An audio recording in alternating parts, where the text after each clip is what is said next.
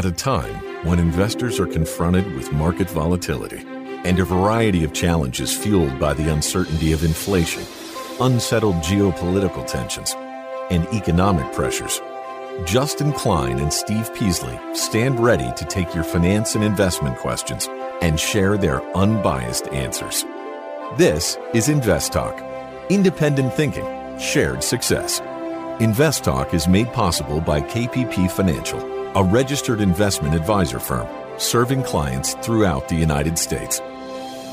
The clarity for your path forward starts now. This is a special Best of Caller Questions Invest Talk compilation program. Remember, the Invest Talk phone lines never close. Please call with questions. 888-99-CHART. 888-99-CHART. They will be played and answered on an upcoming Invest Talk podcast. Welcome to Invest Talk, above average investing for the average investor. We try to bring you useful information and answer any questions you might have, as long as they're financial. 888-99-CHART is our number, 888-992-4278. Hi, Steve and Justin. This is Kevin calling from Southern California. I have a question about bonds. If I were holding some longer-term bonds, whether they be treasuries or corporate bonds, and when interest rates start going back down, how do you decide whether or not to, assuming that the bond value increases, how do you decide when to sell the bond? Like, how much would it need to increase versus holding on to the bond to maturity and just collecting the coupon? Yeah, just trying to figure out when interest rates start falling, if it's better to sell the bond and use that towards something else, or keep a hold on to it.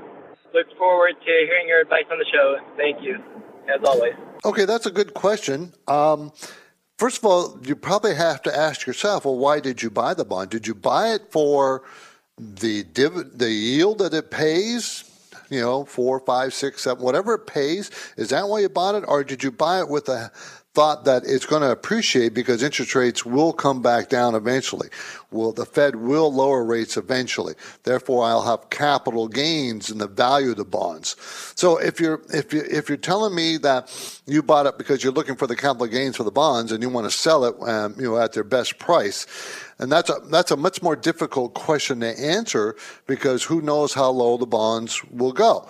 Part of our main focus point today is talking about where the interest rates are going to go by the Fed, and they feel that the interest rates are going to start rolling over downward by the end of the year. This is from Morningstar, this article.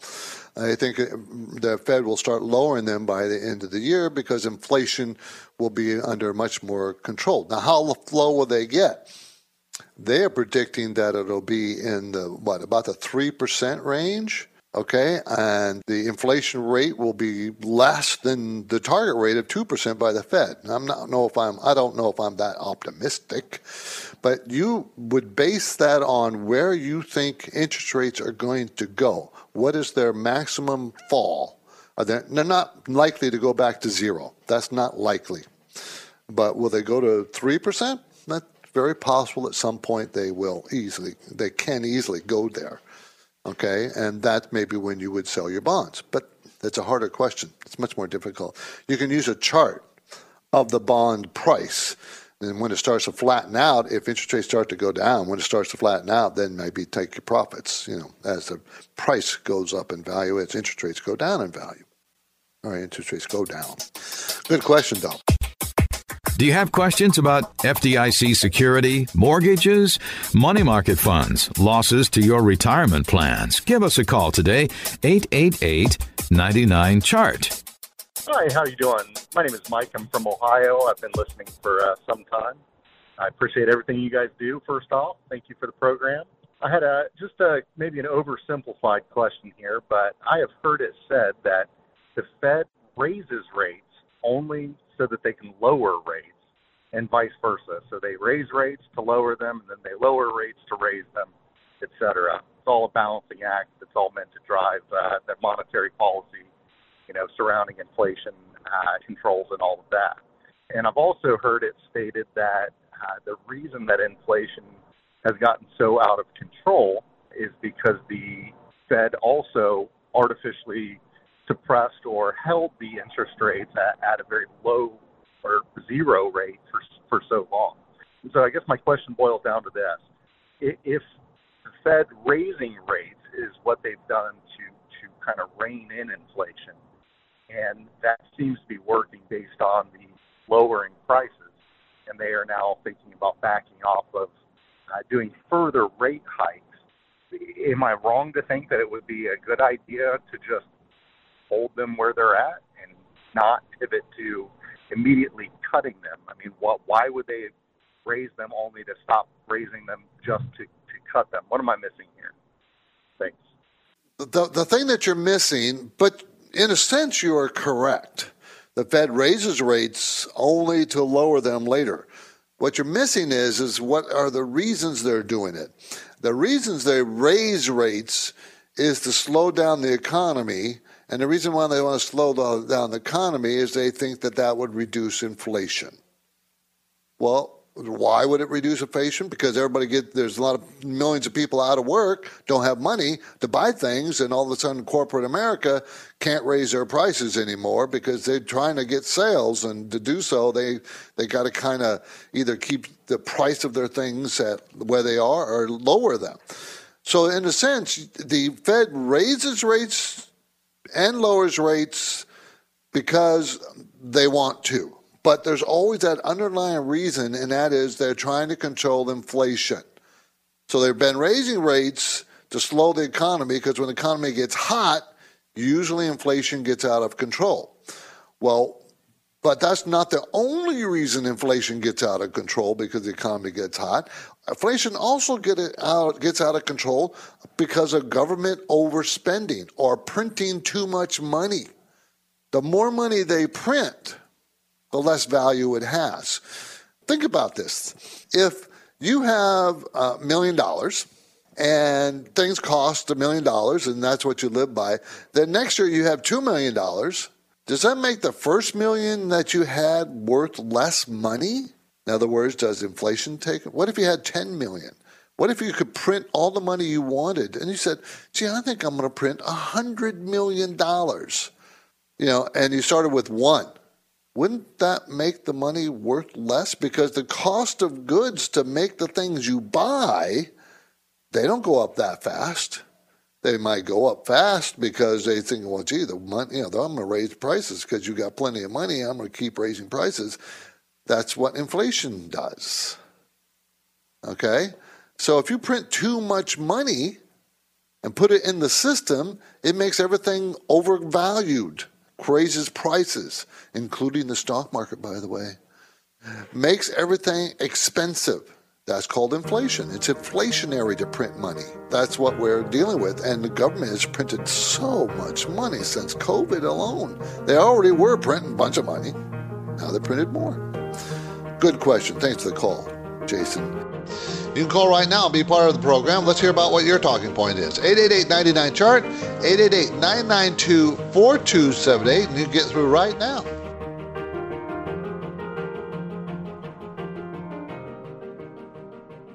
In today's world, a variety of factors are affecting the stock markets. Serious investors know building a secure financial future requires hard work and determination.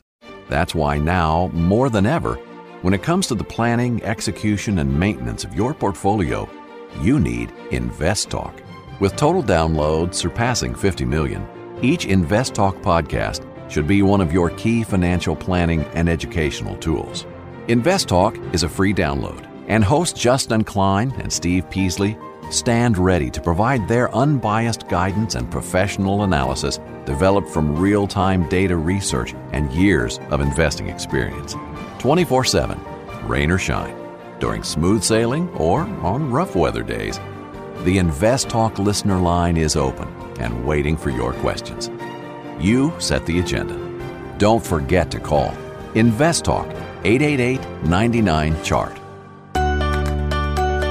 You're listening to an encore presentation of InvestTalk. Please call with your questions and comments, though, 888-99-CHART, 888-99-CHART, and Steve will answer them on the next Invest Talk. Paul, San Francisco, wants to talk about short selling. Hi, Paul. Yes, I listen to KDOW. I'm up here in the Bay Area, and one of the analysts on the radio station says that short selling is a good thing to do, but I think it's much more risky than long buying. But does anyone know, is it possible to know, is more money made short selling or a loss or one or even? It's not even. Buying long has been traditionally the way to make money in the market, and it's much more reliable than short selling. For me, short selling is only a hedge for everybody else. Short selling means you predict whatever you're investing in, you're selling short in. It's usually stocks. You think it's going to go down in value, and if you sell the stock short, if it does go down in value, you make money on the upside. That's short selling. Usually people buy long, meaning they buy the stock and hope it goes up. It's called buying long. Selling short or buying long. Buying long, Paul, has been the traditional way most people make money because the market has an upside bias over 100 years. The bias of the stock market is to the upside. So selling short is much riskier than buying long. Plus, when you're buying long, you're betting that you buy companies that grow in their sales and grow their profits. That's what you're looking for. And the odds of them going up is much stronger than the odds of a company that you think is going to go down will go down. It's just, so buying long is the best way to do it. Paul, appreciate the call. Good question. Got a question for Steve or Justin? You're the best person to ask it at 888-99-CHART. Now's the best time. Hey, Steve and Justin. John here from Lakeland, Florida. I have a handful of stocks from 2021 that at this point I've lost all optimism for them to incline back to at least where I bought them. And this is before I discovered the stop loss option. Anyways, my question is it better to take a loss and sell the stock before it goes to zero, or is it better to allow the stock to go to zero, or does it really matter either way? Just trying to figure out the best way to recoup as much of my losses on these stocks as possible. I hope it made some sense here. Look forward to hearing your insight. Appreciate you guys. Well, this is pretty simple. This is a very common habit of new investors is you're down and you just hold, hoping and praying. And I say two things. Hope is not a strategy. Hope is not a strategy. Just because it's down doesn't mean it has to come back. Remember this. The majority of public companies that have been public, listed on the NYSE, listed on major exchanges, they're gone. The majority of them are gone because their business fails. And doesn't mean, you're not immune to that. Buying companies that fail, that you're wrong about. It's natural to be wrong. No one is going to be right 100% of the time. Nobody, even the best investors in the world. So understand that. Is it better to wait for it to go to zero? Absolutely not. It's worth nothing. At least it's worth something today. And then the second part is opportunity cost. You have to be,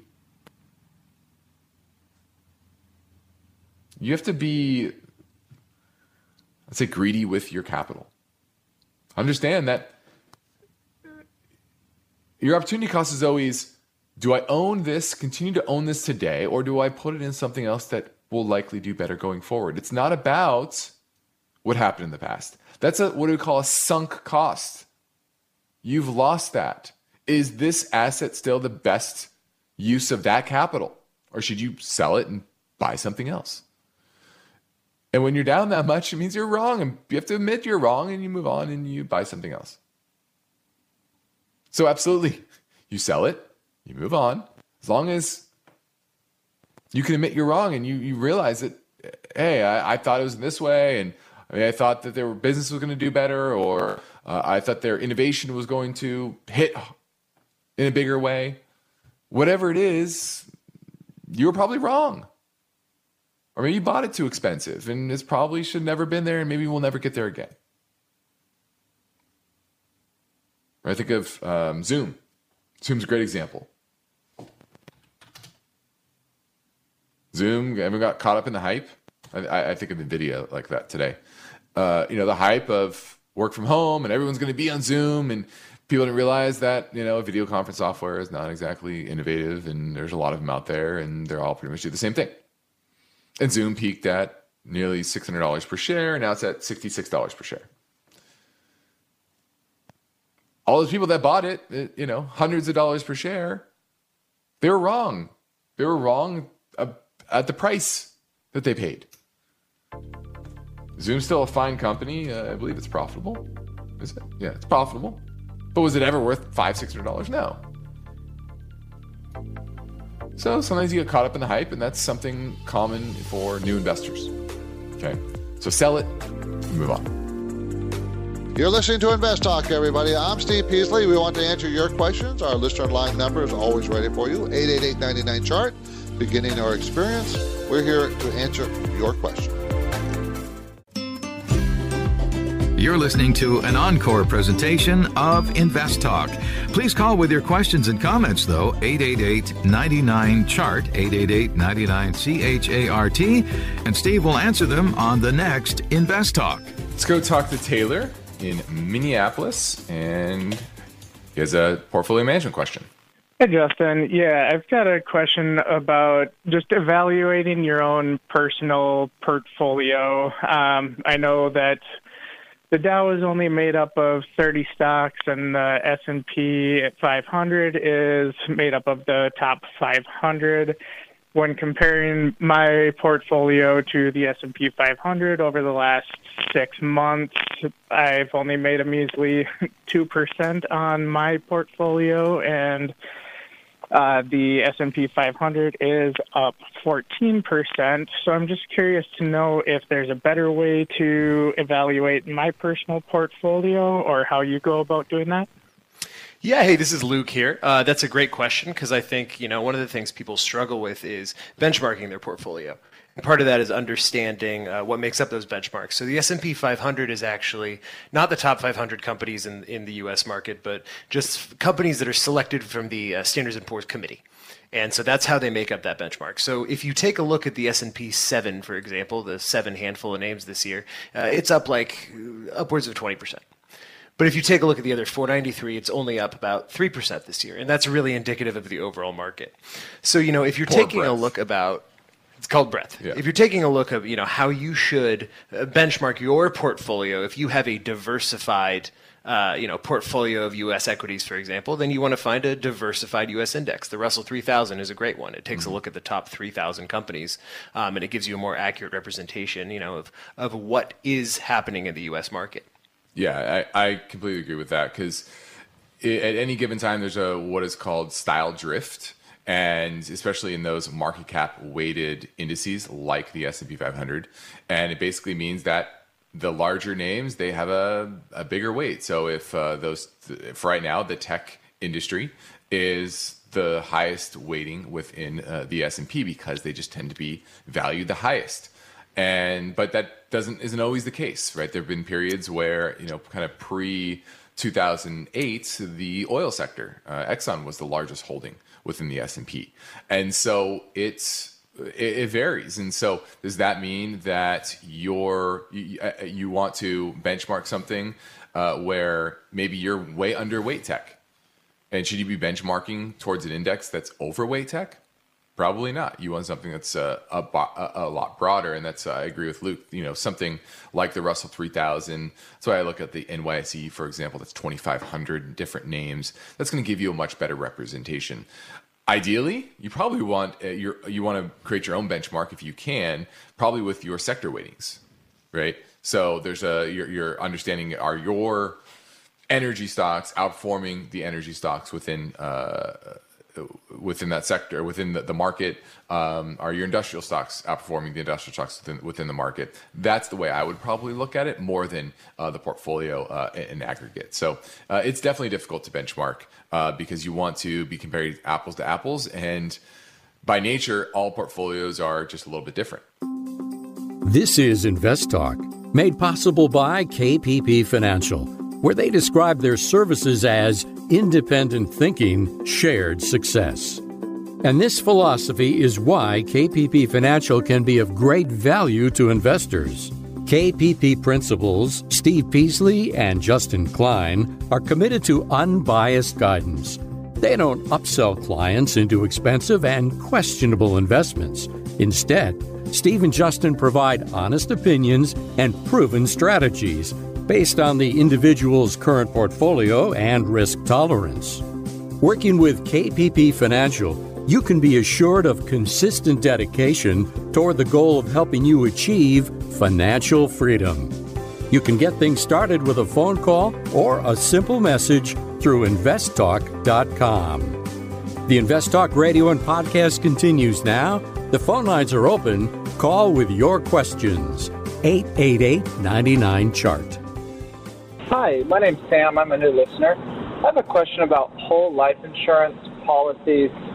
I have one of those for all 5 of my kids, and I've got one for myself and my wife. And putting away about 35 to 40% of the savings, my monthly amount of savings, I put about 30 to 40% of that into these very secure, well, at least I think they're secure policies. And I intend to pay them for the next, 20, 25 years. I'm 32. I've had them since I was 24. And I'm just wondering, I have the option to stop paying them. And then they'll still last, and they've been paid up enough, so there won't be, they won't lapse or anything like that. And I'm just wondering if I should stop paying those and direct that 30% towards something else. Thank you. Well, I would. There's whole life, universal life, term life. Life insurance is supposed to be for life insurance. Insurance companies like to say, well, no, life insurance is an investment. And they use whole life and universal life as proof that's an investment. Is it an investment? Yes. But I don't think it's a very efficient investment. If you need life insurance, buy term life. That's for a certain amount over a certain period of time. I would not put more money into the whole life. I would put that money into an account, a joint account, me and my wife, or if you're not maxing out your 401k, open up a IRA to get some tax benefits out of that, and then invest that money. You'll find that if you do the math and do it over a long period of time, you'll probably have more money investing on your own than if you would have kept putting it in the whole life universal life. Remember, you got to pay commissions for those things. They're expensive to maintain and keep, meaning there's high costs. You can call right now and be part of the program. Let's hear about what your talking point is. 888-99-CHART, 888-992-4278, and you can get through right now.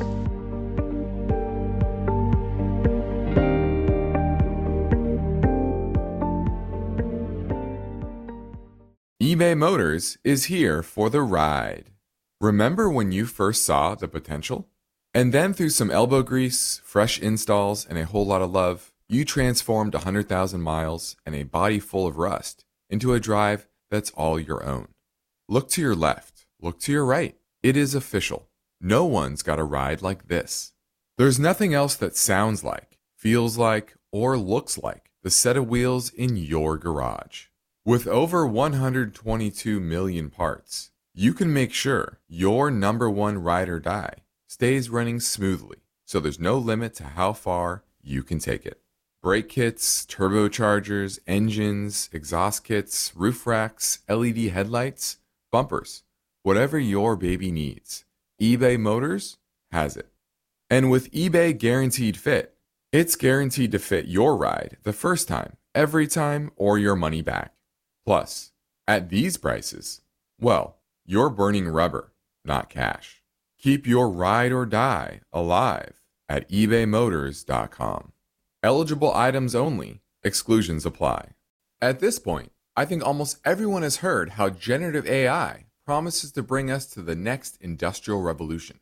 AI is already shaping society with an impact on daily life that echoes the transformative significance of electricity or the internet. As we take steps to embrace the potential of generative AI, we need to remain vigilant with regard to its exploitability. This is where HackerOne comes in. HackerOne's AI Red Team addresses the novel challenges of AI safety and security for businesses that are launching new AI deployments. The HackerOne approach involves targeted offensive testing by harnessing the collective skills of ethical hackers who are proficient in AI and prompt hacking.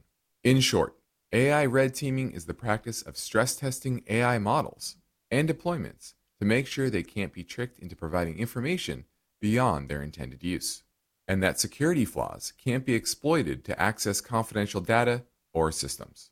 HackerOne seamlessly integrates with your existing tools to enhance communication and collaboration across development, security, and IT teams. So, stay ahead of the game in the battle against cyber threats with HackerOne's attack resistance platform. Learn more at hackerone.com. That's HACKERONE.com, hackerone.com.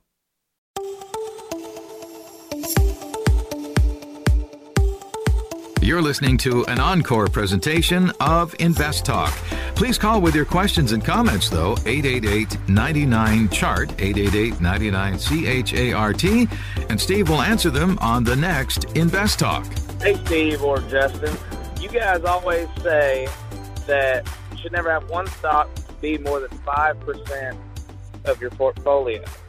When you say 5% of your portfolio, do you mean of just your stock portfolio, or does that count like your cash and retirement account as well? Is it just your stock portfolio? That everything together, that it shouldn't be more than 5% of? Thank you. I'll listen on the podcast. I definitely think it's more of your broad investment assets. So if you have an IRA and a 401k, then you can combine those together. For example, I think you put cash separately, and that's kind of its own bucket for emergencies. What do you think, Luke? Yeah, no, I agree with you. I don't know if I would separate cash. I consider that a part of my asset base as well. But, you know, when you think about the risks that you're taking on with any individual investment, you have to have it in the lens of your overall allocation, right? So if a client comes to us and wants to manage their assets, we have to see everything they have so that you can appropriately diversify, appropriately control for those risks. So yeah, I think I agree. It's more of a broad view.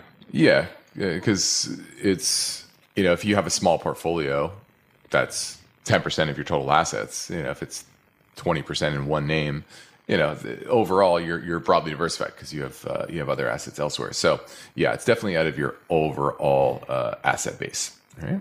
Hey guys, I have a daughter. She's almost 1 year old, and I'm looking to start saving money for her, and I'm just wondering what the best option for that would be. I've heard you guys talk about 529 plans before. I'm just wondering if I go that route, you could just give like a 30-second overview of what that entails. And I think I've heard on the program before that you can actually buy a 529 plan from any state. You don't have to actually live in that state. And if that's the case, could you just go over one or two options, which ones would be the best states to go with? Thanks. Love what you guys do. Appreciate it. Okay, 529 program is an educational program that put away money for whomever you want to use for educational purposes, and it has to be accredited colleges only. It can't be, you know, beauty school or truck driver school. It has to be an accredited college. So that's the restriction you have, and you're limited. And each state, or not all states have, but most do, have 529 programs because they are state sponsored. Okay, so if you live in one state, you don't have to, as he said, buy the 529 in that state. You can go buy it in any other state you want to. What's the benefit? And the benefit is it grows tax-free. The 529s grow tax-free. You don't ever have to pay capital gains on anything in there. It's like an IRA. Do you have to take it out? No. You don't, and you can transfer it to another child or an adult or whatever as the beneficiary. So if one child doesn't want to go and you have a second child and they do, you can transfer it to the second child. Long time ago, I did a quick survey of this, and I found that one of the better states was Florida, and I think one of the Midwest states, like Illinois or one of those states, I don't remember, were also good. But you have to do some research because each state can change the rules in that state. You know, many of the 529s, now some states restrict you to certain investments. Most of them restrict you to mutual funds, but some states say, well, as the child gets closer to 18, you have to be more conservative. I mean, that makes no sense to me. Why a state should control anything about your investments. I don't buy that. But so I would find the state with the least restrictions and go with that company, restrictions on your investments. And I would go with, some speculative indexes or mutual funds, whatever they provide. Good call. Thank you for the call. Appreciate that. This is Invest Talk, made possible by KPP Financial, where principals and Invest Talk hosts Steve Peasley and Justin Klein are independent financial advisors. For clients, they are fiduciaries. Steve and Justin have a duty and a commitment to always place the interests of their clients ahead of the firm. This is different from the way many other organizations operate. And one way you can realize the benefit of an association with KPP Financial is to know that KPP practices parallel investing. This means that the personal investment accounts of KPP principals participate with client investments at equal prices and percentages. It's an important difference. You can learn more anytime at investtalk.com or reach out to Steve Peasley and Justin Klein by emailing or calling their Irvine, California office. The Invest Talk radio and podcast continues now. The phone lines are open. Call with questions, 888-99-CHART. Great show, love it, and appreciate all that you do for us. I'm trying to find out if there's any truth to something that I've heard, and I'll try to explain it as an example. If I had 10 shares of Apple for a year, and in a year and a half I add another share, and let's say now I have 11 shares, are the 10 original shares still long-term gains? I had also heard that once you add to your position, that timing starts over. So just interested in understanding how that works. Appreciate it, and thanks again. Very simple. It's called share lots. No, if you buy more shares of a position, doesn't reset your timing of those original shares you purchased. So you can buy one share every week forever. But those original 10 shares that you bought are still long-term because you bought them on that particular date over a year ago. So no, it does not reset your timing of any other shares that you own. There's different share lots. Now, if you want to sell a position and you want to specify share lots, there's some settings typically within your brokerage account that you can change it to first in, first out, or last in, first out. There's some different rules that can be set depending on your broker. So check with that. And if you want to be sure, maybe call up your broker and say, hey, I just want to sell these lots so that I make sure that they are long-term, or I'm getting rid of the short-term, or whatever your strategy is. So no, it does not reset if you buy more shares. Hi, Steve and Justin. I've got a question for you. This is Craig from the mountains outside Seattle. I am cash flowing a shop on my property that's going to cost about $150,000. I've already got about 80 of it cash flowed without having to cash anything out, but I intended to cash out investments for it anyway. So my question is, I've got about $70,000 in RSUs through my work, and I've also got about $300,000 in a brokerage account. My thought is to use the RSUs first, since they're already part of my adjusted gross income, and parts have already been pulled out for taxes. I just want to know if that's the right approach. It should cover the rest of the build without having to touch my brokerage. So just wondered your thoughts on that, and if I'm thinking the right way or if I'm missing something. Thanks so much. Well, I'm not an accountant, but it sounds the best way to me. You want to use those funds that probably have already been taxed. And you said the RSUs you've already paid taxes on that, so you don't have to worry about paying more money out of your pocket to cash in the RSU, restricted stocks. So, what the other solution was to take out of your brokerage account. I'm not for that, because you probably have capital gains. But again, that's why I say talk to your accountant. Do you have capital gains taxes that you would have to take, or continue to take losses? if you can take losses, okay, and might be advisable to take some losses to apply to future capital gains. If you don't have losses, then maybe not. And if the restricted stocks, what kind of company do you work for? Is it growing? How strong is it? Those kind of questions need to be answered. And it's hard to answer that since I don't know any of those facts. But on the surface, it sounds like the smart thing to do. Thanks for the call. I appreciate it. Do you have questions about FDIC security, mortgages, money market funds, losses to your retirement plans? Give us a call today, 888-99-CHART. Now let's pivot back to the Invest Talk voice bank. From the number that never closes, it's 888-99-CHART. And this question came in from Florida. I am putting money into my Roth on a weekly basis to maximize my Roth because I can't do it all in one drop at the beginning of the year. What's the best way to invest into stocks or ETFs when you can't buy a large block of a stock at a given time? So you're slowly putting into the market on a weekly basis. Do you just pick stocks that you think are going to do well and dollar cost average over the entire year and then adjust the strategy as needed? Or is it best to just kind of blindly invest into these ETFs or index funds? Thanks. I look forward to hearing the answer. Either way, you're doing dollar cost averaging, but you are going to pick a strategy that works for you.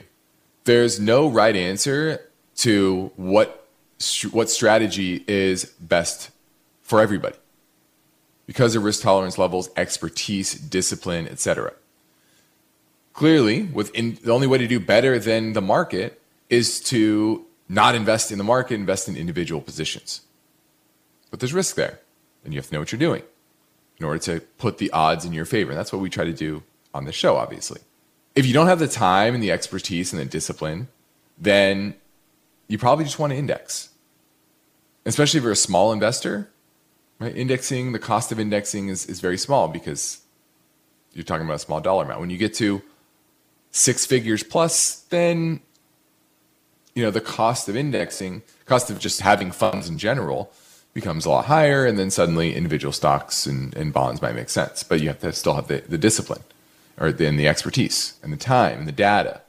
So it's really about first figuring out that strategy and then dollar cost averaging towards that strategy. Sounds like you're a new investor, so maybe just indexing makes sense for now, but over time, maybe that could change. Hi, Steve or Justin. My name's Eric, and I've been listening to your show for about a year now, and I've really learned a lot. I thank you for that. And I was wondering if sometime on the program you could talk a little bit about SPACs or special purpose acquisition companies. I guess specifically what I'm wondering is how do these compare to like a traditional IPO as far as are they more risky, less risky? And I know you've talked in the past about not investing in an IPO until it's been out for at least 6 months for the insiders to kind of get out and prices to regulate or whatever. Do you have any kind of general guidelines for companies that become public through the SPAC? Thank you, and I'll listen for your answer. Great question. Now, SPAC stands for Special Purpose Acquisition Company. What it does is it raises capital, maybe a few $1 billion, and the idea is to go out and buy another company, buy an actual company. The SPAC doesn't have initially any company in it. It's just an asset with cash. And then they use that cash to go make an acquisition. And oftentimes the price of that SPAC will pop dramatically. And this all has to do, it's financial engineering. They're limiting the supply of shares that are out there, right? Because the owners of that SPAC, owners of the shares, typically are closely held. So when the supply of shares are very, very low and they go make an acquisition and anyone wants to buy into that acquisition, they're chasing after a very select few number of shares, and that really explodes the value of that SPAC. So, if you want to play that game, that financial engineering game that a SPAC does, then that's fine. But it's also very risky. They might make a poor acquisition. They may not keep as many shares held to the vest as they had hoped. There are a lot of risks to it. But it's definitely not an investment vehicle. It's a speculative vehicle only. Hey guys, this is Peter from Columbus. Thanks for the show. I love it. I just had a quick question about options. So I've been trading options for about the last few months, and it's been going well for me. But I was just curious. I understand the concept of it pretty well, but as far as the time to expiration and things like that, and then the possibility of profit, does the length of time itself actually impact it? Now, I understand that there's, the expiration and strikes and all that stuff, but let's say I were to make a call, I were to buy an option for a week or an option for 45 days with the same strike price. Would that impact the potential profit that I could make outside of just the time to expiration, or how does that formula kind of work? Hopefully I can get this answered. Really appreciate it. Thanks, guys. Love the show. Great question. And the fact that you asked me that question makes me worried that you're actually trading options, because you should know this is the basics of options. So when you're buying an option, you likely want to go farther out, meaning, yes, your payoff could be higher or will be higher if you buy a shorter dated option, say a week or a month out, because the time value that you're paying for is very small relative to longer dated options, maybe 2 months, 3 months, 6 months, maybe even a year out. You're paying a much bigger premium for that option because you're buying a lot of time. And the odds are you're going to need that time. Now, you certainly could get a quick payoff and the stock might move rather quickly on you and you're going to get a big return. That's certainly possible. But when you buy more time, it gives you more time for your bet to eventually pay off. If you buy a week option, a month option, right, where it expires relatively quickly, you're up against the clock. You're already on the clock for that to play out. And if it doesn't, you could lose all of your money rather quickly. So I always say, if you're going to buy options, you want to be going further out in the expiration scale. And if you're selling options, whether that's a call or a put, you want to be shorter. You want to get that time value decay to be happening rather quickly. So it depends on which side of the ledger you're on, whether you're a buyer option or a seller of options, but that's kind of how they work. Now, if you have a question about a stock or an IRA, college savings plan, well, maybe buying a house, mortgages, reverse mortgages, we're here for you. 888-99-CHART, 888-992-4278.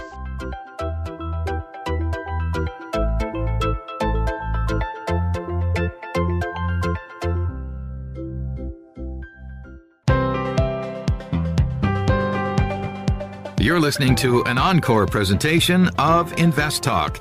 Please call with your questions and comments, though, 888-99-CHART, 888-99-CHART, and Steve will answer them on the next Invest Talk. Hello, Steve and Justin. This is Jay Clark calling from Chicago again. Just had a question about commodities in general. You see the gold mini shares, you see the gold Dirksen, the 3 times leverage, all type of different types of commodity holdings. Just wanted you to explain, the differences between those different type of commodity holdings and what they mean to us as investors. Hope to hear it on the show. Thank you. All right. Well, commodities can be broken up in a lot of different ways. You have your energy commodities, right? Your oil, coal, natural gas. You have your soft commodities. You're talking about sugar, grain, corn, etc. You also have your precious metal commodities, your gold, your silver, your platinum, etc.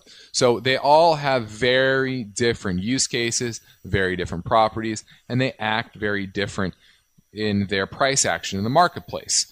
When you have a tough economic environment like right now, you're going to see the energy commodities do much worse and the precious metal commodities do much better. Now, you can invest in ETFs that track particular prices of those different commodities or a basket of commodities. That's one way to gain access.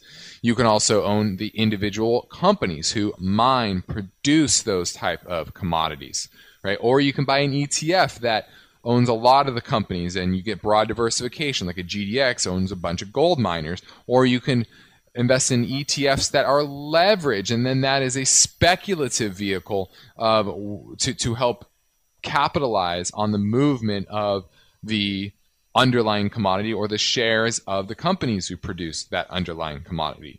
So all of them have different risk factors. I think the lowest risk is going to be the actual commodity. because it's a direct link. A little bit higher risk would be investing directly in the companies that produce them.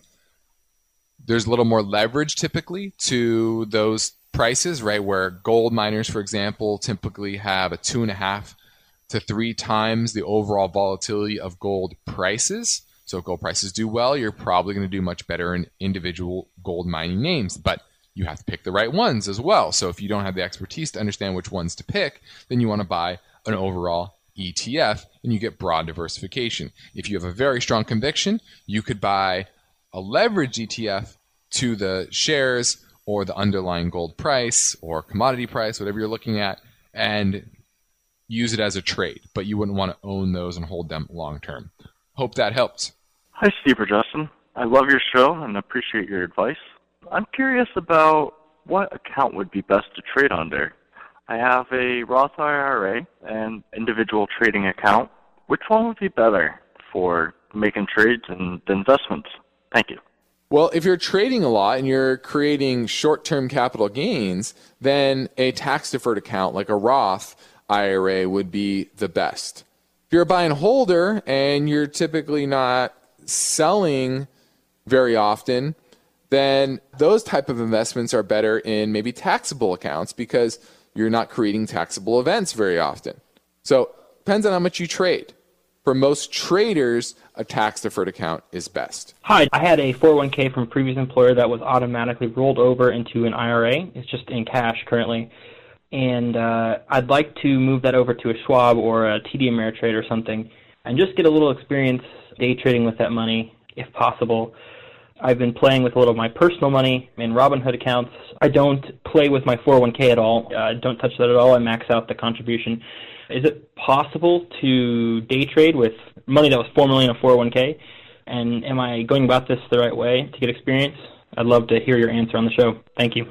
Well, there are sometimes rules around day trading in an IRA, especially if they're under $25,000. So typically look into that with what the broker's rules are on it. I definitely would move your money away from Robinhood. I don't think anybody should have their money in Robinhood anymore, especially with Schwab, TD, E-Trade, Fidelity, all having commission-free trading. So I would try to consolidate your IRA and brokerage account into one firm. We use TD Ameritrade, but they're all pretty good. Definitely make sure they're all SIPC insured and big. So definitely go with that route. Now, day trading, 99 out of 100 people who day trade fail. So your odds of failure are very, very high. If you're going to day trade, start with paper trading.